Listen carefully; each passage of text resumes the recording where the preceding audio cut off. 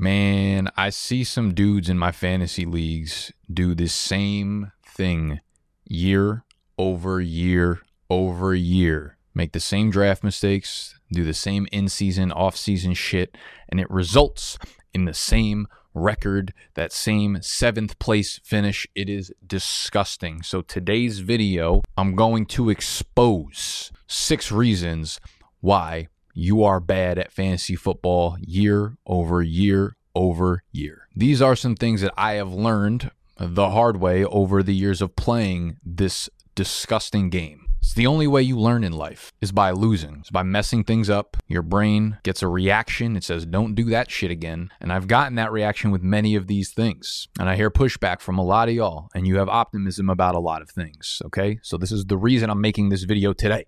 You'll know what we got to do. We got to tuck our shirts in. We got to stop yelling.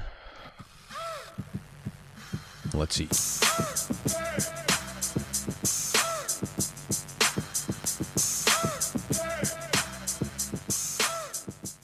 Ripping off of that optimism, we're about to go into a negative space because injury optimism is the single biggest problem point for fantasy football players in my experience. Injury optimism, acting as if the injury that a player just had that has a 10-month recovery timetable does not affect them and that they'll be 100% on the field in 7 months. It's just not how the world works. I don't care that a beat reporter went to practice and told you that a guy in shorts looks good. They don't have 20 years of practice in the field, 15 years of schooling, and then 19 years of being in the field working with athletes. We have hella dudes in the fantasy football space that make podcasts, that make content, that do this shit, that tell us what we actually should be looking for. We have real timetables behind real injuries. The other problem is that everyone takes these timetables and then looks at the minimum of them. A lot of times, like, yes, a player can come back if an ACL tear return timetable is 9 to 12 months. A player can get back to, 90% of the player in 10 months, but he needs to be 100%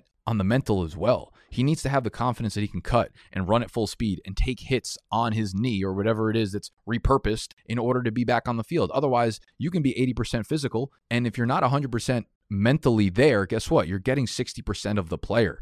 The closer we get to the season without this player running full speed at practice and doing everything at 100%, the less likely he is to perform at a high level in fantasy football, right? One thing I always say is don't find injuries in fantasy football because they're going to find you. If a player is going into the season at less than 100%, because we know this from a lot of scientific fucking timetables. I'm going to use the word timetable in a nauseating amount, so just tuck your shirt in and get used to it. If a player goes into the year at less than 100%, he has a much higher chance of getting re-injured or just playing at a very slow speed because he does not feel up to speed, okay? We can't predict injuries. We don't know if a player is injury prone. We don't know when injuries are going to happen. But if you are stepping onto the NFL field at less than 100% while everybody else is running at full speed, yes, the likelihood of you being injured is way fucking higher than the rest of the guys. Injury optimism. If a player is not performing at training camp, if it's preseason, has gone through the entire preseason, and this guy is still injured, if he has a hamstring pull a week before the season starts, he's going into the year at less than 100%. That is a problem, and he needs to move down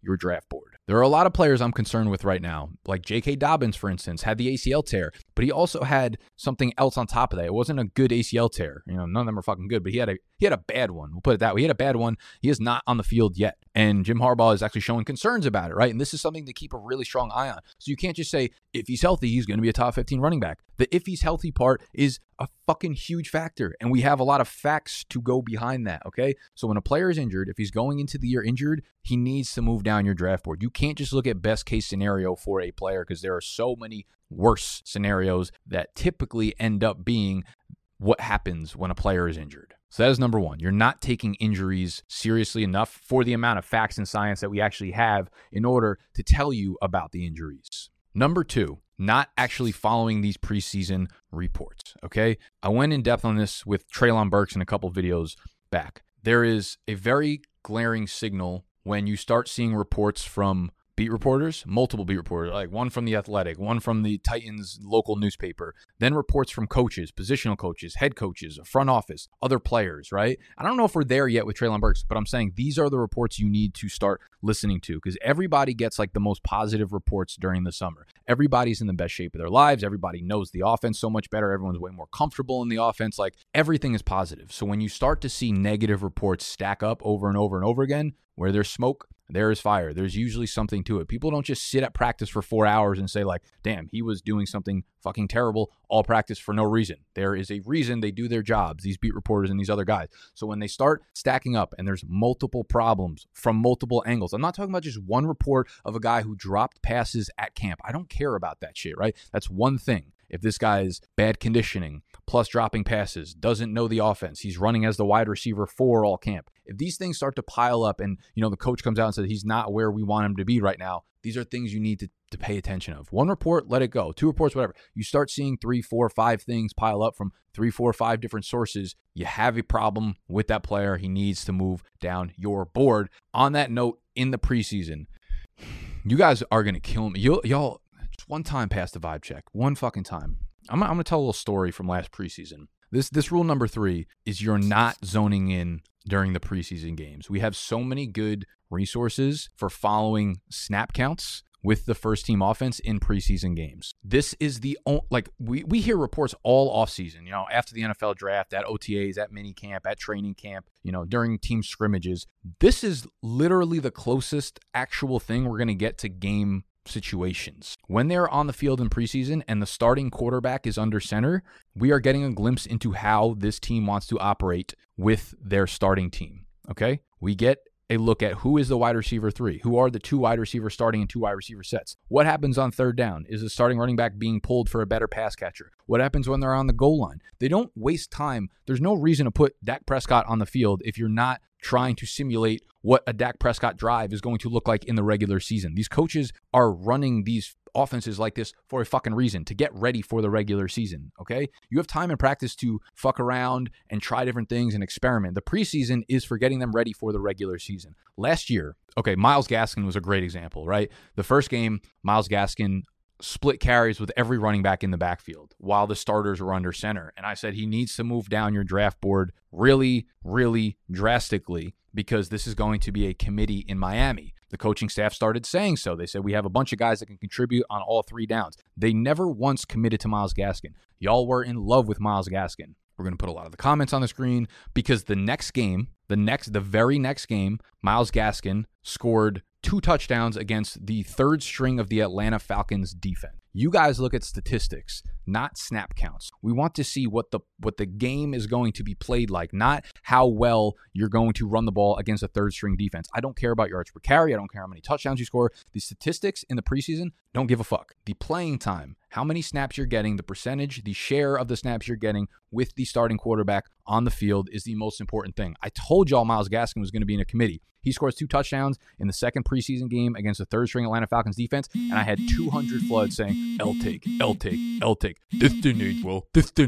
Like, shut the fuck up. Shut up. This happened with like 5 other players last year. Mecole Hardman was another one, right? It was like Mecole Hardman didn't even play the first game. He was like playing 16% of the snaps with the starters. I said, stop drafting Mecole Hardman. He's not playing with the starters. The second game rolled around. Tyreek Hill didn't play in the preseason. Mecole Hardman had like 5 catches for 60 yards. Oh, look at Mahomes targeting him. Yeah, of course he's not fucking targeting him. His 2 top weapons are not playing right now. And it was just, L take. This didn't age well. Oh my God, you guys are going to kill me someday. Like, you're so nauseating. I remember, like, this happens every fucking time too. You guys just go nuts about like the first play, the first touchdown, the first whatever. You just want a quick nut, but you never look at the bigger picture, okay? The biggest takeaway from the preseason games is seeing how the committees are running, seeing how the wide receivers are running when the starting quarterback is on the field. Number 4, the 4th reason why you are not a good fantasy football player is you are strictly betting on talent. This is something I've been talking about as it relates to Kenneth Walker so many times this offseason. You bet on talent over the situation. In redraft and season-long leagues, you should be weighing towards situation and opportunity over talent. If you play Dynasty, that's when you bet on talent, because talent wins out over the long run. However, 16 games ain't fucking long, people. 17 games ain't long. It's not long enough for that to be the biggest sample size. These rookies take a long time to get acclimated to it. So if you're only betting on talent because you like a player, you're going to end up hurt and drafting bad players. Now, Kenneth Walker's ADP is starting to move way, way down. We just did a mock draft on Saturday where Rashad Penny, for the first time I've seen all offseason, went before Kenneth Walker. So bravo. But this happens all the time. We have these rookies that are super exciting. They come in and they just don't have a clear path to touches. And because we like them so much as a talent, we just want them to have the opportunity. But it's just not the case, okay? So next time you love a player, ask yourself objectively. Put the word player X in the situation of whoever it is you like and say, do I still want this guy if I had never watched him play in college or if I never watched him play in year one? Look at the situation objectively and then see how much you actually like that player. So betting on talent works in Dynasty, ends up burning you a lot of the time in season long. Number 5 is regression. Everyone wants to talk about regression, but never puts context behind it, all right? They never put practicality behind it. They just look at a number and say, oh, he didn't score enough touchdowns this year. He's obviously due for positive regression. Homies, like, it's just probably not that player's role. It's probably not what they're good at. You need to start putting context behind regression. If a player does really, really, really, really fucking well, Cooper Kupp was so good last year, he has to regress. He's a bad pick. You know, the number of times that we talk about, like, oh, I could probably find 10 comments on our channel that say, like, Cooper Kupp's a terrible pick at wide receiver 1 because no one ever repeats as wide receiver 1. It doesn't matter because he could still regress and be the wide receiver 1. If you draft him as the wide receiver 1 and he finishes as the wide receiver 3, that wasn't a bad pick, okay? Yes, statistically, he might have came down a little bit, but just saying that with no context or practicality behind it is the dumbest shit I hear way too often. And the last reason that you are bad at fantasy football that I put on this list is taking arbitrary numbers that don't matter at all and using it as fucking religion, okay? Kind of goes with the regression thing, but people love to talk about, like, 1,000-yard seasons, man. And I've gone off about this a bunch of times this offseason, but, like, love to talk about, like, DJ Moore. We love to talk, like, Mike Evans, right? 1,000 yards. We love to talk about how all these guys continuously rack up 1,000 yards or some shit. Like Clyde Edwards-Helaire, after his rookie season, had 1,000 yards from scrimmage, 1,100 yards from scrimmage. If you're listening to an analyst talk about that and you hear that, you're like, oh, it's pretty good. They don't talk about how 1,100 yards or 1,000 total yards from scrimmage for a running back is not hard. Like 20 to 25 running backs a year do that.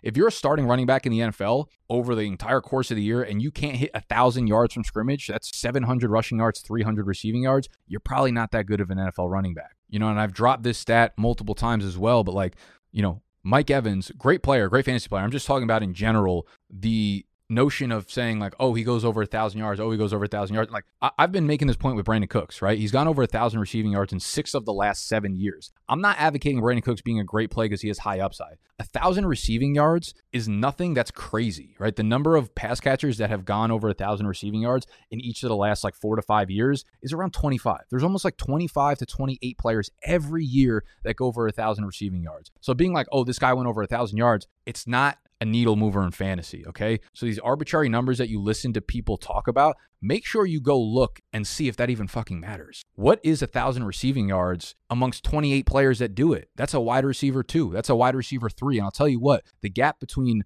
the wide receiver 20 and the wide receiver 40 really ain't that big. Let me look it up right now. Last year, the number of wide receivers that cracked 1,000 yards was 23. Last year, the wide receiver 20 in half PPR was Hunter Renfrow, 12.2 fantasy points per game. The wide receiver 40 was Russell Gage at 10 points per game. Talking about a 20 ranking gap in these two players. Wide receiver 20 to 40, you're looking at a wide receiver 2 versus a wide receiver 4 or 5. And their difference is 2 fantasy points per game. So when someone tells you some shit like, oh, he had 1,000 receiving yards, that does not mean that he separates from a guy ranked 20 spots below him at a high level. It's just lazy analysis that people like to use to fall back on because they don't know shit. All right?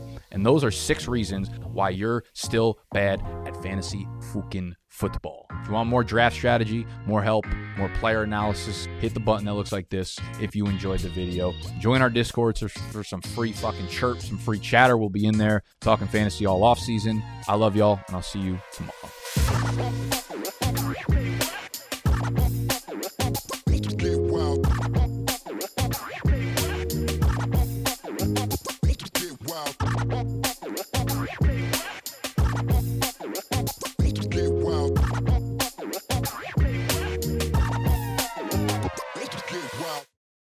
Without the ones like you, who work tirelessly to keep things running, everything would suddenly stop. Hospitals, factories, schools, and power plants, they all depend on you.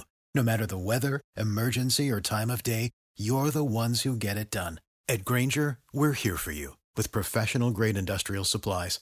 Count on real-time product availability and fast delivery. Call, click Grainger.com, or just stop by. Grainger, for the ones who get it done.